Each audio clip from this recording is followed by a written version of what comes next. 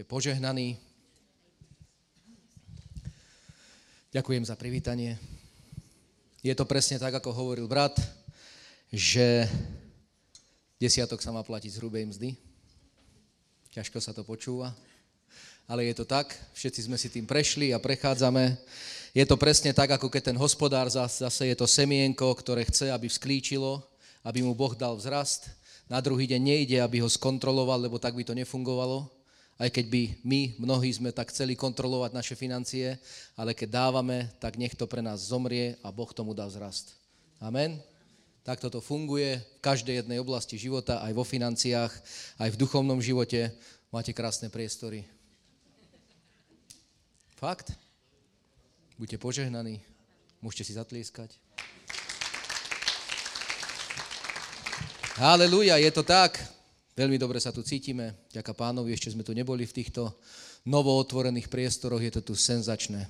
Som z toho veľmi prekvapený a potešený. A chcem ti na to niečo povedať. Vždycky, keď cirkev rastie a niekam sa posúva, tak vždycky spolu s tým sa snaží pôsobiť aj diabol.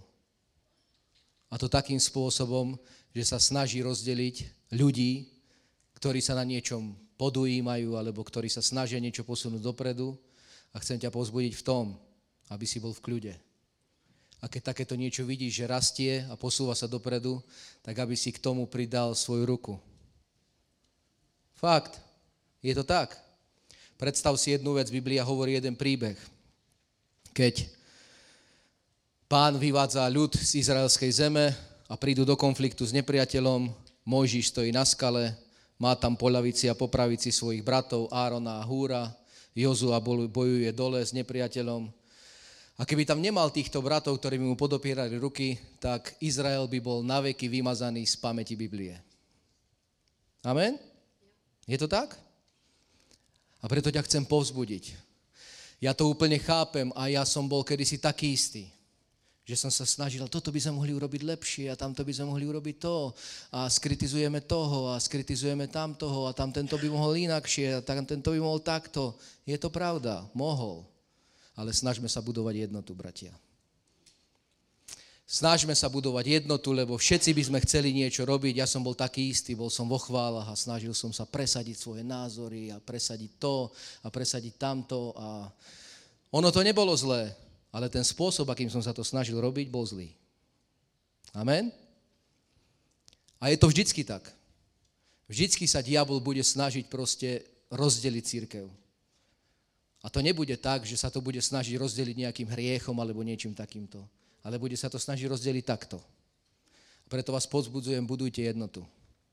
Jednoznačne. Tí, ktorí proste robia viac, snažte sa ich povzbudzovať. Podporovať. Chváliči, aby sa nehádali. A tak to u vás nie je. Tak je to, radujte sa z toho. Vážne. Vážne. Lebo keď to takým spôsobom pustíš do svojho srdca, tak potom je veľmi ťažké sa toho zbaviť. Fakt. Potom sa naozaj tvoja myseľ otvorí tomu, tej temnote a máš veľký problém sa vrátiť do toho požehnania, v ktorom si bol predtým. A hoď by si mal aj pravdu. To je úplne jedno, na tom nezáleží. Záleží na tom, aby cirkev bola posilňovaná, povzbudzovaná, aby rástla. Na tom záleží. A s tým, keď to bude takto rásť, že bude cirkev takýmto spôsobom rásť, tak bude rásť aj tvoj život. Takže keď máš takú výsadu a myslíš si, že ty si taký pomazaný, že vieš robiť veci lepšie, no tak ich rob v tajnosti lepšie. Amen? Tým ťa chcem povzbudiť. Fakt. Pozdvihujte si navzájom ruky. Lebo ani tieto krásne priestory nepovstali iba tak, bez ničoho. Ale niekto proste horí jeho srdce pre Božie dielo, tak ho povzbudzuj. Možno, že to nevieš urobiť svojimi financiami, možno, že to vieš urobiť svojim časom, že niečo dovezieš, alebo niečo opravíš, alebo urobíš, ale nikdy nekritizuj. Hauk. A je to tak? Lebo my sme zvláštne stvorení ľudia. Myslíme si, že vo všetkom máme pravdu. Ale niekedy to tak nemusí byť. Volám sa Samuel Grondin. Viem, že jeho ste očakávali, ale nevadí. Pán je dobrý a vie si požehnať hocikoho. Kto má odvahu priniesť Božie slovo, ja ju mám.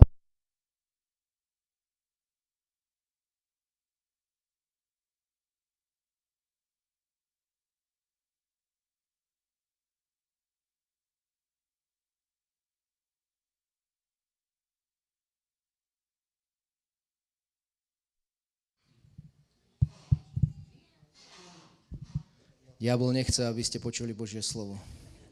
Ale ja by som kázal aj bez toho. Amen. Takže, bratia, buďte veľmi požehnaní. Naozaj perfektné priestory máte. Vybudujete to tu, budú chodiť noví ľudia, bude veľká cirkev, budete dokladať nové stoličky. Amen. Na každom jednom mieste vidíme, že sa to deje. Aj v Prahe sa včera obrátili dve mladé ženy, ktoré tam boli neviem koľkýkrát, možno prvý, možno nie. Bývali v Nemecku, prišli dopredu, obrátili sa. To je to najväčšie, čo môžeme robiť a čo aj robíme a čo Pán medzi nami koná, aby sme videli zmenené životy. Tak ako ty a ja, pred mnohými rokmi sme sa zmenili, tak ako hovoril brat, že začínali od nuly a nie možno všetci začíname od nuly vo finančnej oblasti, ale všetci začíname od nuly v poznávaní Boha. Amen, to je istá vec. Niekoho Pán požehnal aj predtým, ako vstúpil do nového života, niekoho Pán žehná počas nového života. Je to dobré. Amen. Poďme už do Božieho slova. Už by sme chceli počúvať. Halelúja. Takže tí, ktorí počúvali, čo som hovoril včera v Prahe a mysleli si, že budem hovoriť to isté, tak nebudem. Veľmi by som to mal jednoduché, ale Svätý Duch ma viedol do iných vecí. Ale bude to ten okruh podobný tomu, čo som hovoril v Prahe. Takže ak si mal tak nastavenú myseľ, no tak vypočujem si to znovu, tak si to musíš pustiť z Prahy. Amen. Buďte požehnaní, bratia a sestry, haleluja. Budeme čítať prvé miesto z Lukášovho evanília, 10. kapitoly. A ja už sa v poslednej dobe častejšie venujem tomu, keď kážem, alebo sa rozprávame s bratmi a sestrami, venujem sa o takému tomu duchovnému videniu, o ktorom Biblia hovorí, lebo ja verím tomu, že je to naozaj podstatná vec, ktorú treba budovať v živote každého jedného veriaceho, mňa aj teba. Lebo keď nemáme nejaké duchovné videnie o veciach, v ktorých chceme, aby sme podrástli, o veciach, ktoré chceme, aby sme dosiahli, tak proste máme to ťažšie, aby sme k tomu prišli. Ale keď máme takéto duchovné videnie a vidíme tú vec, aj keď ešte nie je naša, tak proste vtedy to je jednoduchšie. A Boh to chce vybudovať v každom jednom z nás.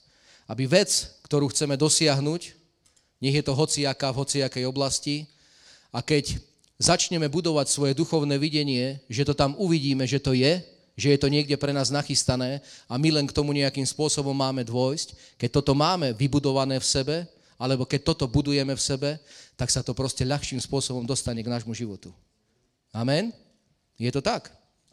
Biblia to spomína na veľa miestach. A ja som si to počas svojho kresťanského života nejako extra nevšímal, ale v poslednej dobe mi Svätý Duch dáva a otvára mi proste takéto duchovné videnie, že je to naozaj potrebné. A včera som spomínal takú jednu výbornú vec, že Ježiš ti ukáže miesto, na ktoré sa máš pozerať, ale neukáže ti to, čo tam máš vidieť. Lebo to, čo tam máš vidieť, to musíš vyskúmať ty. A keď to tam uvidíš, a zoberieš to s vierou, že isto to dosiahneš, tak vtedy Ježiš povie amen. Ale keď tvoj duchovný zrak bude o tom pochybovať, nebude si istý toho, že to naozaj dosiahneš, tak vtedy potrebuješ budovať toto duchovné videnie. Aby proste tá istota, že stojíš na Božom slove a ideš k tej veci, o ktorú žiadaš Pána, nech je to hocičo, aby tá istota bola tak vybudovaná, že naozaj si istý, že to dosiahneš. Lebo bez toho to nepôjde. A všetci by sme mohli povedať v nejakej oblasti, ktorú sme sa snažili dosiahnuť a ešte sme ju nedosiahli. A možno, že sme ju nedosiahli preto, že nemáme takto vybudovaný svoj duchovný pohľad. Lebo ten buduje vieru. Amen? Čiže Lukáš 10. kapitola, Ináč sa máte? Som čakal, že poviete výborne. Ale aj dobře je dobře. Veľkonočné vajíčka sú pripravené? Nie. Ale môžu byť, to je v pohode. Vedra, s ktorými oblievate, sú poschovávané?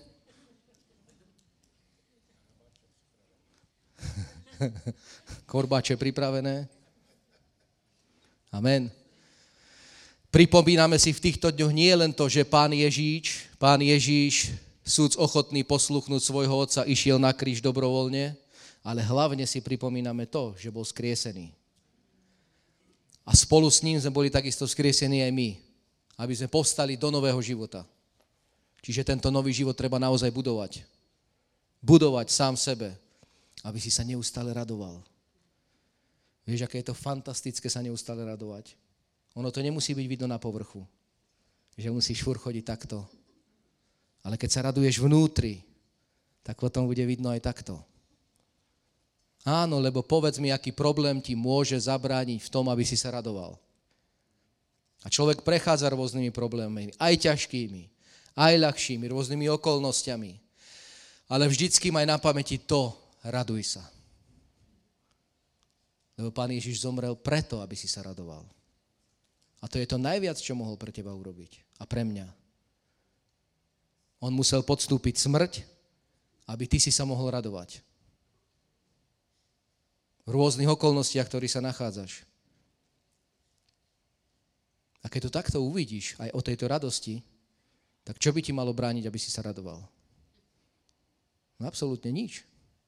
Iba sa musíš pozrieť na kríž, na to, že Pán Ježiš povstal z hrobu, aby ty si sa mohol radovať a veseliť. Amen? No. Lukáš 10 od 17. verša. Druhá misijná cesta. Moja zastávka. Včera v Praha, dneska Ostrava, dneska aj Brno. Prvýkrát sme na takomto tripe. Ale viete, čo ja z toho užívam? Vedel som, že to bude spojené s rôznymi nástrahami, ako hovorí Pavol, ale myslím s únavou a s takýmito vecami samozrejme. Ale je to dobré, ja si to užívam. Užívam si to, že môžem doniesť niekomu Božie slovo, ktorého tým požehnám. Nie ja, ale Svätý Duch. A takisto si môže použiť aj teba. Že ty donesieš slovo mne. Peťo mi pošepkal počas zbierky. Moja manželka. Pardon. Fúha. Nemám chodiť? Aha, nie, čo sa volá? Že je lakomá. Ale ja som to pochopil, že je to len meno. Ale určite to je len meno. Amen. Halelúja. Už nebudem chodiť. Takže od 17. verša. Potom sa navrátili tí 70 s radosťou a hovorili, Pane, aj démoni sa nám poddávajú v tvojom mene. A on im povedal, videl som padnúť satana ako blesk z neba. Hľa, dal som vám právo a moc, šliapať po hadoch a škorpiónoch a nad všetkou mocou nepriateľa a nič vám neuškodí. Avšak tomu sa neradujte, že sa vám poddávajú duchovia, ale radšej sa radujte, že sú vaše mená napísané v knihe nebesiach. V tú hodinu zaplesal Ježiš v duchu a povedal, chválim ťa, Otče, Pane neba a zeme, že si skryl tieto veci pred múdrymi, rozumnými a zjavil si ich nemluvňatám. Áno, Otče, lebo tak sa ti to ľúbilo. Všetko mi je dané od môjho Otca a nikto nezná, kto je syn, iba Otec, a kto je Otec, iba syn, a komu by to syn chcel zjaviť. A obrátiac sa k učeníkom osobitne v súkromí im povedal, zavolaj si ich, teraz poďte sem, chlapí. Blahoslavené oči, ktoré vidia, čo vy vidíte. Vidíš? Blahoslavené oči. Lebo hovorím vám, že mnohí proroci a kráľovia chceli vidieť, čo vy vidíte a nevideli. A počuť, čo vy čujete a nepočuli. Amen. Pán vysielal nielen svojich 12 učeníkov, ale vidíme, že tu vysielal ďalších ľudí, ktorých si vyvolil, 70. Takže si vysiela aj teba, aj mňa. A ty s radosťou prichádzaš a hovoríš pastorovi. Pastor, aj démoni sa nám podávajú. Prišiel si už tak? No ale keď to nebudeš robiť, tak to nebudeš vidieť. Prečo im Boh hovorí Ježíš, že videl som satana padnúť z neba? To nebolo o tom, že Satan už kedysi padol z neba. Ale on ho videl presne vtedy, kedy to oni robili. Ak si nikdy nedelegoval tú moc, ktorú ti Pán dal, že by si začal vyháňať a zväzovať diabla, tak to začni robiť. Lebo je to dôležitou vecou. Je to dôležitou vecou. Áno, aj kázanie evanjelia je dôležitou vecou, ale on ich práve posielal na to, aby kázali evanjelium. A oni popri tom posilnení v duchu hovoria, Pane, aj démoni sa nám podávajú. Nie len, že keď kážeme a ľudia sa obracajú, ale aj démoni sa nám podávajú. Začni to robiť. Ako Biblia hovorí, dal som vám autoritu, právo a moc, šliapať po hadoch a škorpiónoch a po každej moci nečistej a nič vám neuškodí. Vieš prečo? To je úplne dokonalé požehnanie. Lebo had zabíja hlavou a škorpión čím? Chvostom. Je to tak? Pán pre nás pripravil úplne dokonalé požehnanie nielen v peniazoch, alebo v nejakej inej oblasti, ale aj v tejto. Čiže ak si v nejakej okolnosti, z ktorej sa nevieš dostať, tak vec, že Pán ti dal autoritu, Satan, prikazujem ti v mocnom mene Ježiš. Odídeš odo mňa. Choroba, nemoc, chudoba, zlé vzťahy. Teraz v mene Ježiš. Začni to robiť. Začni to robiť. A presne teraz žijeme v takom období, aby sme si to pripomínali, že Ježiš Kristus raz a navždy zmaril moc diablovu. A ja tu nechcem kázať o ňom, že by som ho vyvyšoval. Nie, ale preto, aby som sa mu smial. Doslova.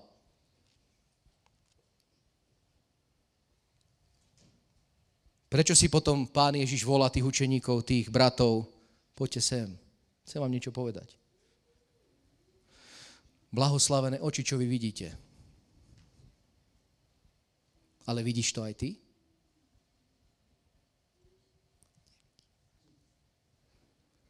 Keď to nevidíš, tak to pravdepodobne nikto nerobí. Začni to robiť ty. Začni to robiť ty. Ty si postavený vo svojom živote ako kráľ. Ty? Ježiš je v tej úlohe, ktorý podporuje tvoje ruky. Tak ako Áron a Húr podporovali Mojžišove ruky. Ale ty si bol postavený vo svojom živote ako kráľ. Ty máš panovať. To ťa chce Boh naučiť. Amen? Ďakujem Pánovi. Je to tak? Potrebuješ naozaj zmeniť svoj pohľad. A nie ten fyzický, ale práve ten duchovný.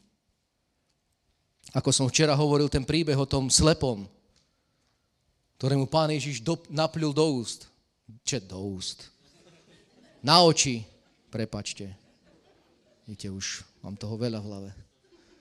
Napľul mu na oči a hovorí mu, čo vidíš? Pozrel, samozrejme nevidel nič. Ešte. Vidím ľudí. Síce sú v podobe stromov, ale vidím, že chodia. A čo si povedal Ježiš? To je ono. To je ono. Myslíte si, že keby mu ten slepý povedal, že nevidím nič, že by bol uzdravený? Zabudnime na to. Nebol by uzdravený. Hoc aj keď nevidel, hovorí, tým duchovným pohľadom, ktorý mu práve otvoril, hovorí, vidím ľudí. Možno, že to boli ľudia v nebi, ja neviem. Ale pravdepodobne, lebo sa pozrel hore. Vidím ľudí, ako stromy chodia. Tak teraz už choď, tvoja viera ťa uzdravila. Položil na ňo ruku a Biblia hovorí, že videl jasne a doďaleka. Tak toto je. Ja som presvedčený o tom, že základom kresťanského života je viera, ale to, aby sme vedeli vieru aplikovať do jednotlivých častí našich životov, tak na to je potrebné obnoviť si tento duchovný pohľad. A doslova, ako tento slepý prichádza za Ježišom, alebo slepý Bartimeus, alebo hoci kto iný, s ktorým mal Ježiš dočinenia, alebo ten slepý od narodenia, o ktorom som hovoril v Žiline, tak je doslova takýmto spôsobom dobré prísť za Ježišom. Pane, nevidím. Alebo Pane, neviem, čo mám robiť. A on sa ťa spýta, čo chceš, aby som ti učinil? Ako tomu Bartimeovi, pýta sa ho, čo chceš, aby som ti učinil? A ty nesmieš povedať, no ale ja neviem. Pane, ja neviem, veď všetko, celý môj život je tvoja vôľa. Ale takto niekedy reagujeme. Žiaľ. A ja som si tým prešiel. Že najlepšie v kresťanskom živote je si povedať, Pane, všetko podávam tebe a všetko je tvoja vôľa. A za 20 rokov budeš počuť to isté zo svojich úst. Páne, všetko podávam tebe, lebo všetko je tvoja vôľa. A Boh sa drží za čelo. Fakt. Boh sa ťa pýta, Peťo, čo chceš, aby som ti učinil? Že by som videl tie veci, ktoré nevidím fyzickými očami. To mi daj. To mi daj. Lebo keď mi to takto otvoríš duchovný pohľad, tak ja budem presvedčený sám v sebe vo viere, ktorú si mi dal, že tie veci, keď ich uvidím skrze duchovný pohľad, tak ich aj dostanem. A prídu ku mne. Tak toto funguje. Nijako ináč. Definícia viery čo hovorí? Viera je podstatou na to, čoho sa nadejeme, presvedčením o veciach, ktoré sa nevidia. Ale to neznamená, že skrze vieru ty ich nemáš vidieť. To znamená to, že práve skrze vieru, keď ich uvidíš, tak ťa nič nezastaví v tom, aby si ich dosiahol. Amen? Vieš na to povedať amen? Lebo takto práve viera funguje. Lebo každý sme boli slepí, aj keď sme videli. Preto Ježiš hovorí učeníkom, blahoslavené sú vaše oči, ale on nemyslel oči ich fyzické. On myslel práve tie duchovné oči. Lebo oni prišli s radosťou. Démoni sa nám podávajú. To nemohol povedať hocikto. Nemohol. A Ježiša to až tak ani nezaujímalo. Čo zaujímalo Ježiša? Povedal im, neprikladajte k tomu až takú veľkú cenu, lebo blahoslavenejšie je, že vaše mená sú napísané v nebesiach. A oni zase, ale nie. Boli povzbudení. A keď už by sme boli pri tom, tak keď sa pozrieš do neba, vidíš tam napísané svoje meno? Braňo Capek z Boží vôle král. Alebo hoci kto iný. No ale ja viem, že to tam je. Aj keď to nevidím. Lebo som z Boží vôle král. A takisto ty si z Boží vôle král. Kráľovna. Každý jeden. Amen? Vďaka Pánovi. Lebo si myslím, že ako keby som zle hovoril. Ja ťa chcem v tom povzbudiť, aby keď prídeš domov, aby si proste prišiel za Ježišom vo svojej komierke a povedal mu, Pane, tak mi to ukáž, chcem to vidieť. Chcem vidieť svoje nové auto. Chcem vidieť svoj nový dom. Chcem vidieť ženu. Chlapa. Samozrejme, to sa musí pýtať žena.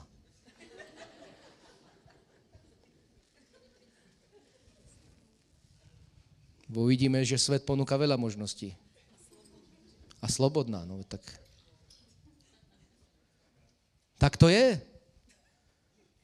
Ja hovorím mladým ľuďom, veď však okolo vás chodia. Čo vy ich nevidíte?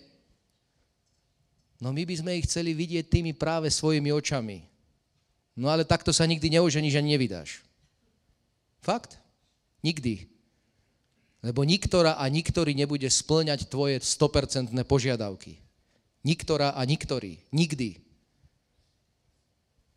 Tak to je. Lebo na každom budeš vidieť chybu, však je to len človek. Jeden bude mať krivší nos, jeden bude utekať oko, jeden bude mať ako ja väčšie ucho ako druhé. Myslíš, že by si ma moja žena zobrala, keby ma videla moje uši predtým? Vtedy boli menšie. Teraz žiaľ časom sa zväčšujú a rozmýšľam, čo s tým robiť. Bo určite teraz, keď to svetlo na mňa svieti, tak vy vidíte len uši. A teraz, keby si ma mala moja žena zobrať a pozerala by na moje uši, tak by čo povedala? Páne, zmeň mu tie uši. Nie, tak toto nefunguje. Vážne. Ty musíš vidieť svojho manželského partnera vo viere tak, že práve s týmto si budem fantasticky užívať život s Bohom. A nič mi to v tom nezabráni. Ani jeho uši, ani jeho nos, ani jeho účet, ani nič.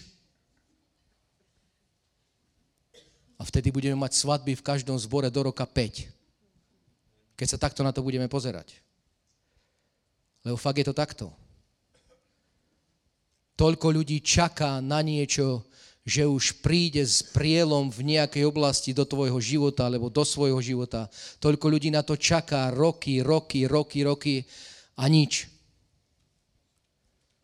Ale to nič je tam iba preto, že ty nie si ochotný to vidieť tým duchovným pohľadom. Alebo nie, že by si nebol ochotný, ale možno, že práve si nevedel o tom, že sa to má takto vidieť. A preto ti to teraz hovorím. Lebo presne takto to funguje. Presne tak funguje tvoja služba, do ktorej sa rozhodneš pre Pána ísť a slúžiť. Ty ju musíš vidieť, že Pán ti dal nejaký talent vysávať. Fúha.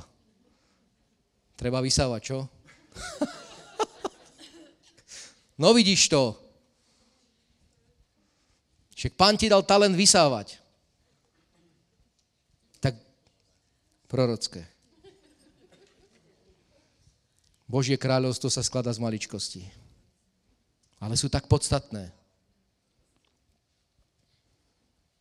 Pán vám dal všetkým pomazanie vysávať. Ty to nevidíš, ale ja to vidím. Tak príď a povysávaj. Vieš, aký budeš nadšený z toho?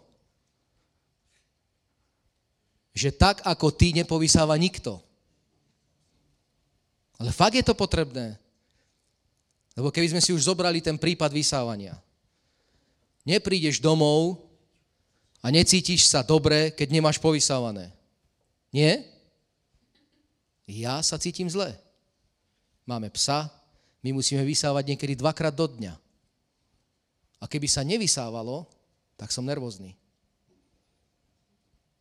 Lebo si zobuješ ponožky a chodíš bosý po dlažbe, bielej a máš čierneho psa. No tak čo? Tak nepovieš, nebudem si to všímať, pohoda.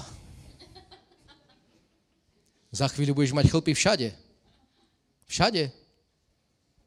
A tak je to aj v zbore. Čiže nech postanú noví vysávači. Amen? Vážne. Užívaj si to. Nevysávaj preto, že som ti to teraz povedal. Alebo že ti to hovorí pastor. Alebo niekto, že by trebalo povysávať. Začni vysávať preto, že si presvedčený o tom, že to zlepší celkovú atmosféru. Vidíš, aj tu je bordel. Pardon. Ale keď už sme pri tom, a ja musím potom chodiť. Nie, vážne je to tak. Presne tak to funguje. Presne to buduje cirkev. By si povedal, že to sú maličkosti, ale to sú potrebné maličkosti, z ktorých sa všetko skladá a ide dokopy.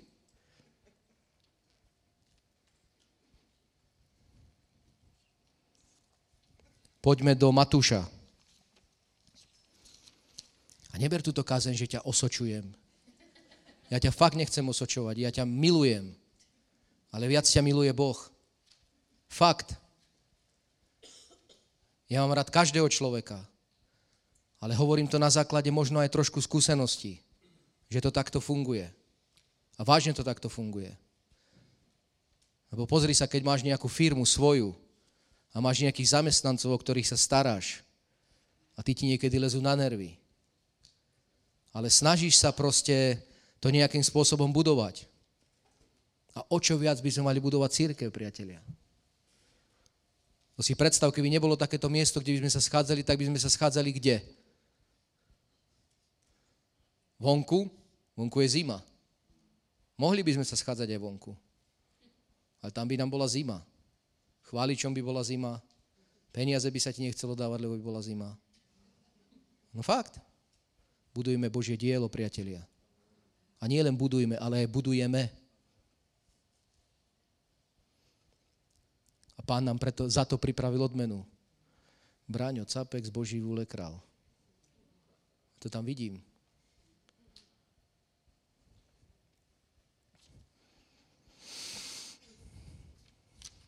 Halelúja.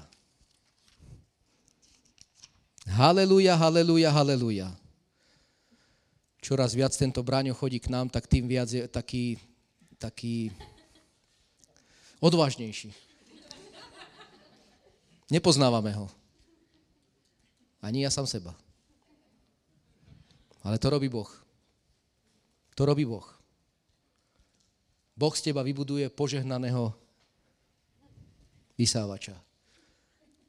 Mesiac budeš vysávať a potom Boh z teba vybuduje požehnaného podnikateľa.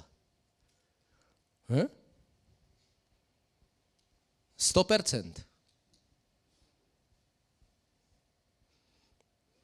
A vieš, čo mi je ešte Boh úžasnejší? Že ti presne ukáže, že teraz, keď vybudoval z teba úspešného podnikateľa, že prečo to bolo. A ukáže ti, pretože si začal vysávať. Fúha, to je čo? Ale takto to funguje.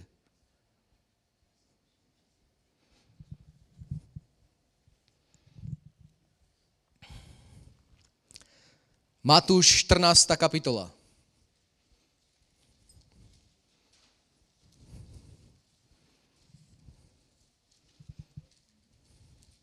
Ešte sa na chvíľu vrátim k niečomu.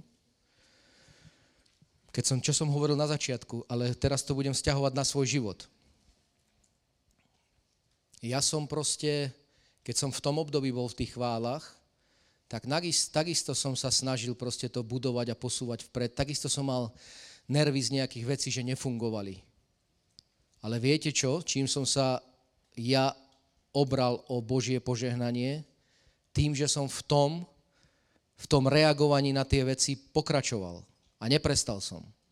Fakt. A to by bolo ešte dobre, že som sa obral o takéto požehnanie alebo o takúto službu, ale zlé to bolo, viete, z akého hľadiska? Že mne bolo zle. Že mne bolo zle. Ja som si myslel, že tým spôsobom, že sa budem snažiť posúvať niečo dopredu, že proste to Boh na to nejako pohliadne, že to bude fajn. Ale nebolo to tak, lebo to nebolo proste budovanie jednoty. A preto ťa chcem povzbudiť. Ak sa v tom vidíš, tak v tom nepokračuj.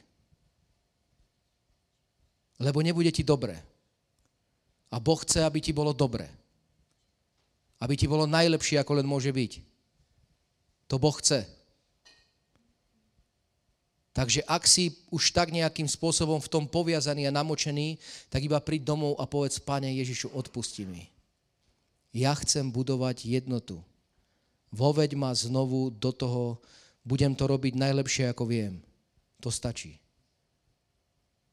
Nedožeň to až do takej situácie, že ťa to vysankuje zo služby a vec, že diabol ti nedá pokoj a ťa to potom možno vysankuje z cirkvi a budeš toho ľutovať.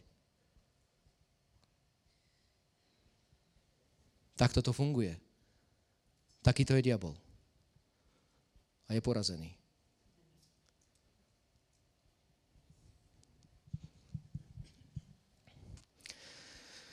Štrnásť, 23.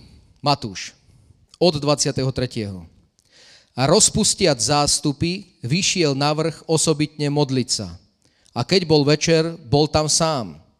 Mimochodom, to je, keď by sme čítali príbeh predtým, ktorý z môjho hľadiska není až taký teraz podstatný pre túto kázeň, ale udial sa tam veľký zázrak. Pán nasycuje tisícové zástupy ľudí.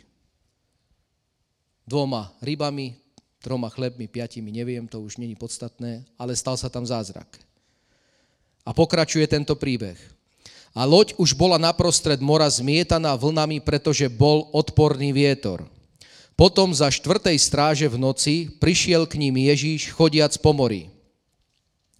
A učeníci vidiac ho chodiť po mori, zľakli sa a vraveli: je to nejaká obluda, a skríkli od strachu. Ale Ježíš hneď prehovoril k ním a povedal: dúfajte, ja som, nebojte sa. A preto Peter odpovedal a riekol: Pane, ak si to ty, rozkáž mi, aby som prišiel za tebou po vodách. A on povedal: poď. A Peter zostúpiac z lode chodil po vodách a prišiel k Ježišovi. Ale hľadiac na silný vietor, začal sa báť a počnúc sa noriť, skríkol a povedal: Pane, zachráň ma. A Ježíš hneď vystrel ruku, zachytil ho a povedal mu: človeče malej viery, prečo si pochyboval? A keď vyšli hore do lode, utíchol vietor. A tí, ktorí boli na lodi, pristúpili, kláňali sa mu a hovorili: si naozaj Boží syn. Amen.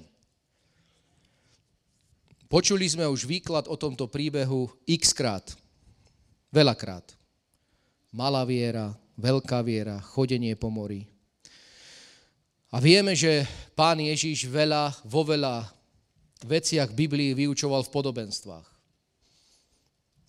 A som presvedčený, že takým podobenstvom bol aj tento príbeh.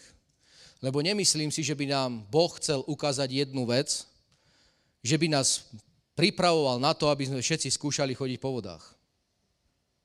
Absolútne nie. Neverím tomu.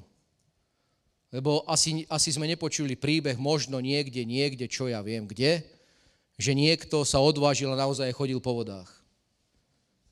Ak si to počul, tak tomu neprikladaj až takú dôveru. A ak tomu veríš, tak to vyskúšaj, ale dokonca sa ti dovolím tvrdiť 100%, že ti to fungovať nebude. To nie je budovanie viery. Ale čo týmto nám tento príbeh chce povedať? Ja som presvedčený o tom, že keď Pán Ježiš vyzval Petra, aby išiel za ním a chodil po vodách tak ako Ježiš, tak je to práve to, čo som hovoril v tom prvom príbehu. Že Boh nám dal autoritu, právo a moc šliapať po hadoch a škorpiónoch. A po každej moci nečistej. A presne na to je to tento príbeh, v ktorom sa ťa aj chcem snažiť povzbudiť, aby si to začal robiť. Aby si to začal demonštrovať.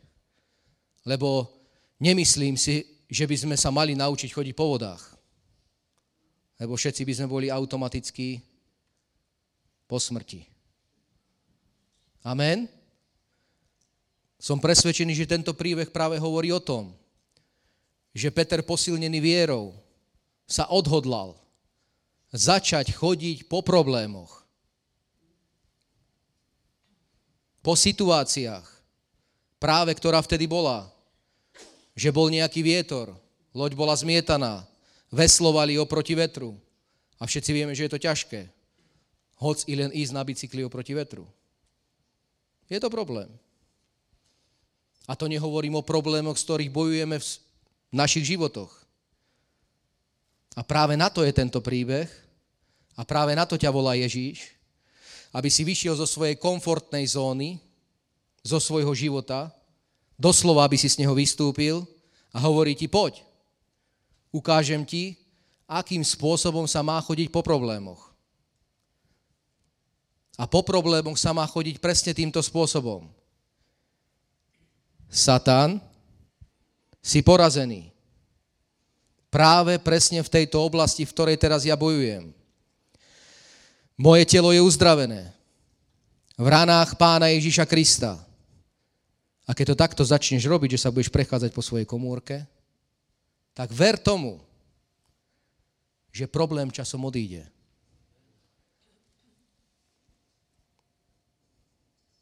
A keby si sa začal aj znovu ponárať do tých problémov, tak je tu Ježiš. Presne tak, ako v tomto príbehu. Páne, pomoc! Boh ťa chytí a vstúpi do tvojho života a vtedy všetko utichne. Všetko. Každá jedna vec, s ktorou bojuješ, s ktorou máš momentálne dočinenia, každá jedna vec.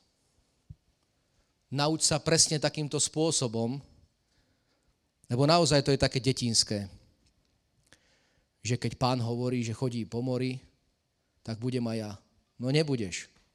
Žiaľ. Aj keby si bol neviem akým veľkým človekom viery. Tak po vodách chodiť nebudeš. Ale môžeš šliapať po hadoch a škorpiónoch. A presne o tom je tento príbeh. A preto Biblia hovorí, že sa odvážil iba Peter. Prečo sa neodvážili aj tí 12? Ber tento príbeh ako podobenstvo. Fakt to tak je. Odváž sa. Bez odvahy to nepôjde. Bez toho videnia viery to nepôjde. Budeš vždy zamknutý vo svojom živote ako v nejakej lodi.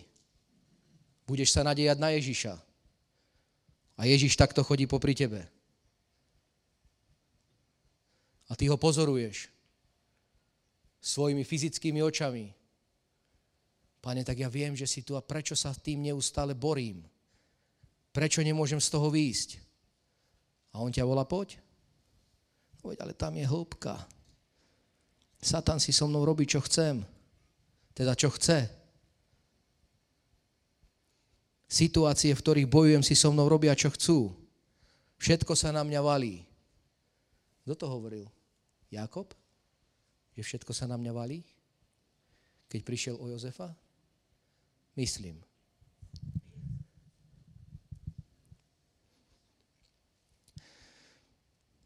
To, že sa to na teba valí, to je iba dôvod, že si v poznaní Boha slabý. Fakt to je tak. Preto učeníci videli, že nejaká obluda, iba Peter sa odvážil na neho prehovoriť. Páne, si to ty? Som. Nebojte sa. Páne, tak ak si to ty, tak idem za tebou. Poď. A išiel. Nezačal pozerať na problémy, po ktorých mal chodiť, ale pozeral naozaj na Boha, ktorým sa on zdal ako obluda. A má toha.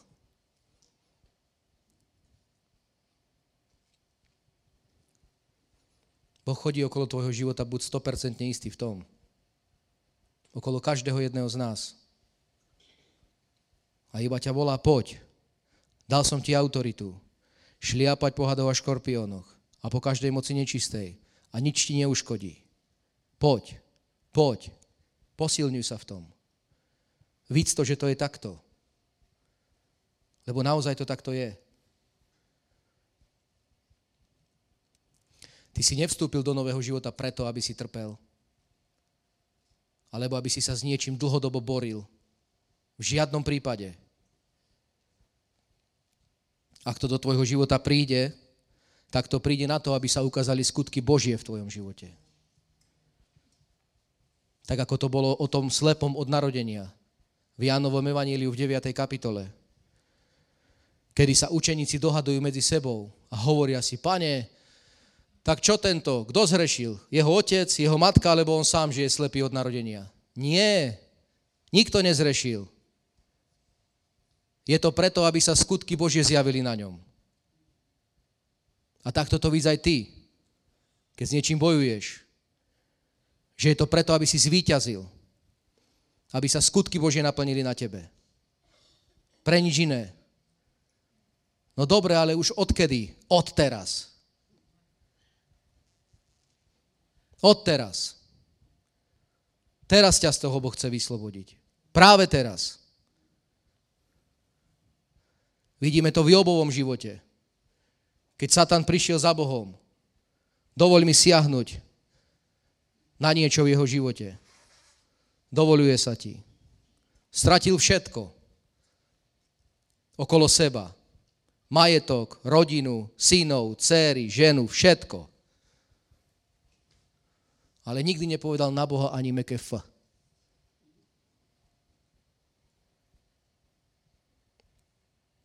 No ale koľko musel čakať, aby to znovu nadobudol? Biblia hovorí, že 0,5 roka. Alebo okolo 0,5 roka. A my koľkokrát bojujeme s vecami roky. 10 ročia. Nemusíš. Boj je vyhraný, dobojovaný, bodka. Iba ťa Boh chce naučiť jednej teórii a jednej praxi. Že ty si ten, ktorý máš víťaziť. Lebo Boh je s tebou. A volá ťa, výjdi, pošľapeme ten problém spolu, neboj sa.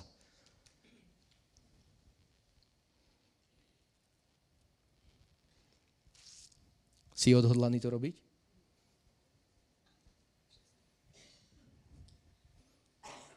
Začni to robiť. Vieš, aké víťazstva zažiješ? 100%. Ja som sám tým povzbudený. Bo veľakrát som to aj ja nerobil. Ale nerobil som to preto, nie že by som nemal vedenie o tom, alebo vnímanie o tom. Alebo nerobil som to preto, lebo som proste nemal na to úprený pohľad. Duchovný. Už tie modlitby sa stali takými sterilnými. Pane, ja ti ďakujem, že som uzdravený.sk alebo .cz a .pl. Ale nie. A Boh ani od teba nevyžaduje nejaké dlhosiahle rozprávanie. Však veď by ho bolili uši. Fakt.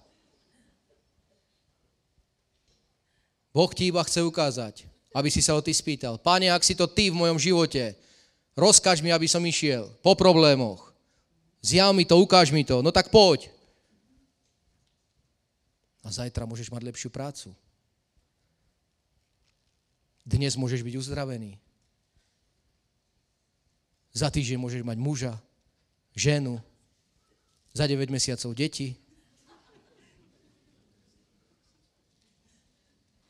No sa smeješ, ale tak to je. Ja nechápem mladých ľudí proste. 35 rokov, slobodný. Ja sa ich pýtam, kedy chceš mať deti? No ešte som nenašiel tú pravú pomoc.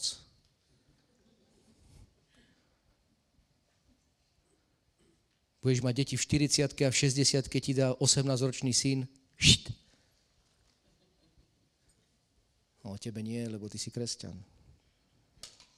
Ale maj ich čo najskôr. A presne takto to funguje. Za týždeň môžeš mať ženu, môžete sa zobrať za 2 týždne, za 9 mesiacov môžete mať potomka. Ľudia mi hovoria, no veď, ale to treba prípravy, to sa treba na to pripraviť, to treba povedať rodičom, to treba povedať tomu. Ja nehovorím, že netreba, ale keď ti rodičia povedia, že ešte sa nežeň, lebo nemáš peniaze, no tak to nepočúvaj. A vy rodičia to nehovorte svojim synom a dcéram. Nikdy. Že nemáš peniaze, ešte sa nemôžeš oženiť. To je taká vyhláška, ja mám s nej fest nervy. Lebo veľa ľudí takto reaguje. Aj kresťanov, žiaľ. A na čo by som ja mal svojmu synovi povedať, že ešte keď nemáš peniaze, sa nežeň? No veď a kedy uvidím vnúčatko? Kedy bude mať 50 000 našetrené, tak to nebude nikdy. A ja budem čakať, že na vnúčatko, že pokiaľ budeš mať našetrené, tak ti ich radšej dám. A už sa ožeň. No nie? Vždycky sa snažíme limitovať svoje deti, že proste, lebo my to tak najlepšie vieme, čo je pre teba najlepšie, syn a dcéra.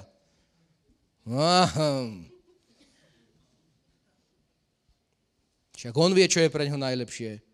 Ja som svojmu synovi povedal, už sa prosím ťa ožeň. Dcére hovorím, už sa prosím ťa vydaj. No ja už neprídem domov, lebo už to nechcem počúvať. No tak nepríď. Je to tak? Ja už neprídem, lebo už o svadbe furt počúva o svadbe. Nepríď, lebo keď prídeš, ja ti to budem hovoriť. A to ti hovorím preto, lebo ťa milujem a chcem mať vnúča. No? Požehnajme svoje deti, keď sú dospelé, žeň sa, vydaj sa, rýchlo, času je málo, choď bývať. Môžeš bývať u mňa rok a potom choď. Takto ja hovorím svojim deťom. A tak to aj je. Bývajú u mňa rok, majú byt, majú všetko. Ale keby som im povedal, prosím ťa, ešte sa nežeň, lebo ešte nemáš našporené, tak to nebude nikdy. Preto povzbudzujem bratov, žeňte sa, vydávajte sa, ploďte deti, lebo je to najlepšie. Lebo je to najlepšie, kedy si môžeš užívať život so svojím manželským partnerom. Keď si slobodný, vieš, s kým si budeš užívať život? A môže to platiť aj o kresťanských tínedžeroch. No budeš sa snažiť užívať si život na diskotékach a nakoniec v 25-ke, 30-ke zistíš, že si na to minul kopu peňazí a nič ti to neprinieslo. Fakt. Áno, lebo ja chápem mladých ľudí, že sa snažia proste docieliť nejaký stav vo svojom živote, že si to užívajú. Že sa to snažia užívať skrze diskotéky, blbosti, somariny. Je to tak? Ale ty si máš užívať život so svojou ženou, so svojím mužom, s bratmi, so sestrami, s Bohom. A doslova si ho užívať. A nie sa limitovať, nemôžem si užívať život, lebo na to nemám. To je také krátkodobé vyhlásenie. Povedal by som aj horšie slovo, ale nepoviem. Bo som nahrávaný však. Tak sa musím krotiť. Ale je to tak. Pozvi manželku do dobrého hotela. A ak mi povie, že na to nemáš, tak ti aj tak nebudem veriť. Lebo dobrý hotel je aj za pár euro. Tam ju pozvi, deti nechajte doma aj s obsom. Boh sa postará aj o dom, ale bude radšej, keď vy dvaja si budete užívať. Fakt. Potom si užívaj so ženou v cirkvi, s bratmi, so sestrami. Cirkev není na to, aby sme sa kúsali a hrízli. V žiadnom prípade. Aj keď občas môžu nastať také stavy, ale rýchlo sa z toho vysloboď.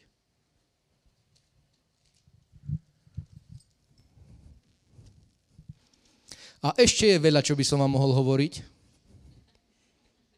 ale odbil môj čas. Bratia, chcem vás povzbudiť, sestry. Začínajme budovať vo svojom živote duchovné pohľady. Prečítaj si všetky tieto príbehy o uzdraveniach, hlavne slepých ľudí, o videní. Pavol, keď sa stretol s Ježišom, oslepol na 3 dní a potom hovorí Ananiášovi, choď za ním, lebo hľa je tam, modlí sa, aby si prišiel, položil na ňo ruky, aby bol uzdravený. A čo hovorí Biblia? Pavol ho slepý, tak videl, že k nemu niekto ide. že k nemu ide brat Ananiáš, aby sa za ňoho modlil, aby z neho spadla slepota. On to videl. Ako je možné, že to videl? Lebo už bol znovu zrodený človek. A ty a ja si takisto znovu zrodený človek. A Boh ti takýto pohľad dal do tvojho vienka. Aby si nikdy už nenahováral, že tvoj život stojí na zlate, alebo striebre, alebo na bohatstve tohto sveta. Ale stojí na tom, že ty skrze tento duchovný pohľad vieš dosiahnuť všetko. Každú jednu vec. Každá jedna zlá okolnosť môže od teba odísť. Choroba, nič. Chudoba, nič.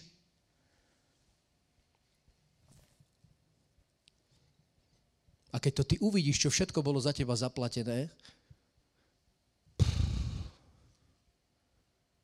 Braňo Capek z Boží vôle král.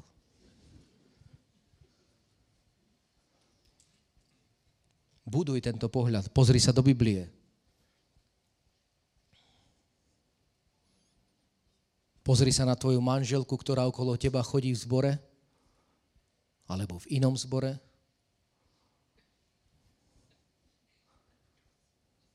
Lebo chodia aj v iných zboroch ženy a muži. No tu na není nikto, ktorého by som si zobral. No tak choď inde. Božia žena, Boží muž čaká na teba aj v inom zbore. Fakt? Mal si sa možno stretnúť s ňou, možno v Žiline na konferencii. A to sú práve tie miesta a tie príležitosti, kedy ty musíš urobiť všetko preto, aby si ju ulovil.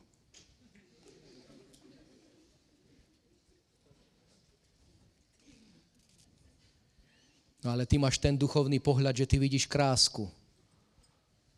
Ty vidíš krásavca na bielom koni. Taký po zboroch nechodí. Fakt nie. Chodia po zbore Duchom Svätým naplnení bratia a sestry, ktorí čakajú, kedy si ich prídeš konečne uloviť. Fakt? A ty si tak požehnaný a oni sú ešte požehnanejší. Oni čakajú na teba. Len ty máš iba ten pohľad, že musí byť brutalita. Nikdy nebude. Zmeň svoj duchovný pohľad. A možno si dáš kávu s niekým na konferencii, s nejakou osobou opačného pohlavia a potom si povieš, ty kokso, však veď okolo tejto chodím už roky. A tak som si s ňou porozprával perfektne. Možno je to ona. No je.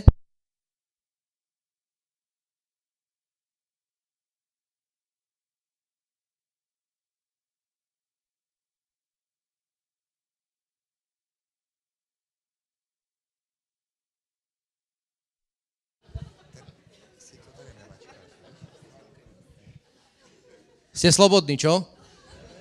No si myslel. Tak už to tak začni robiť.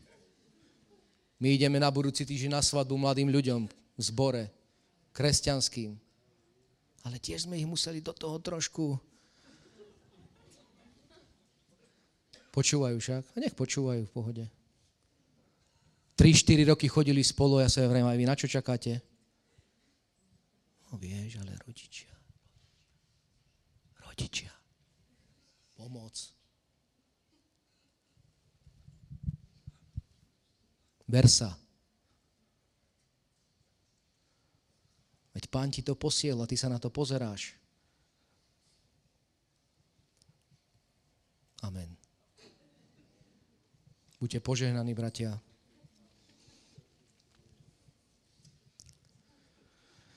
Haleluja. Môžeme zahrať? Postavme sa.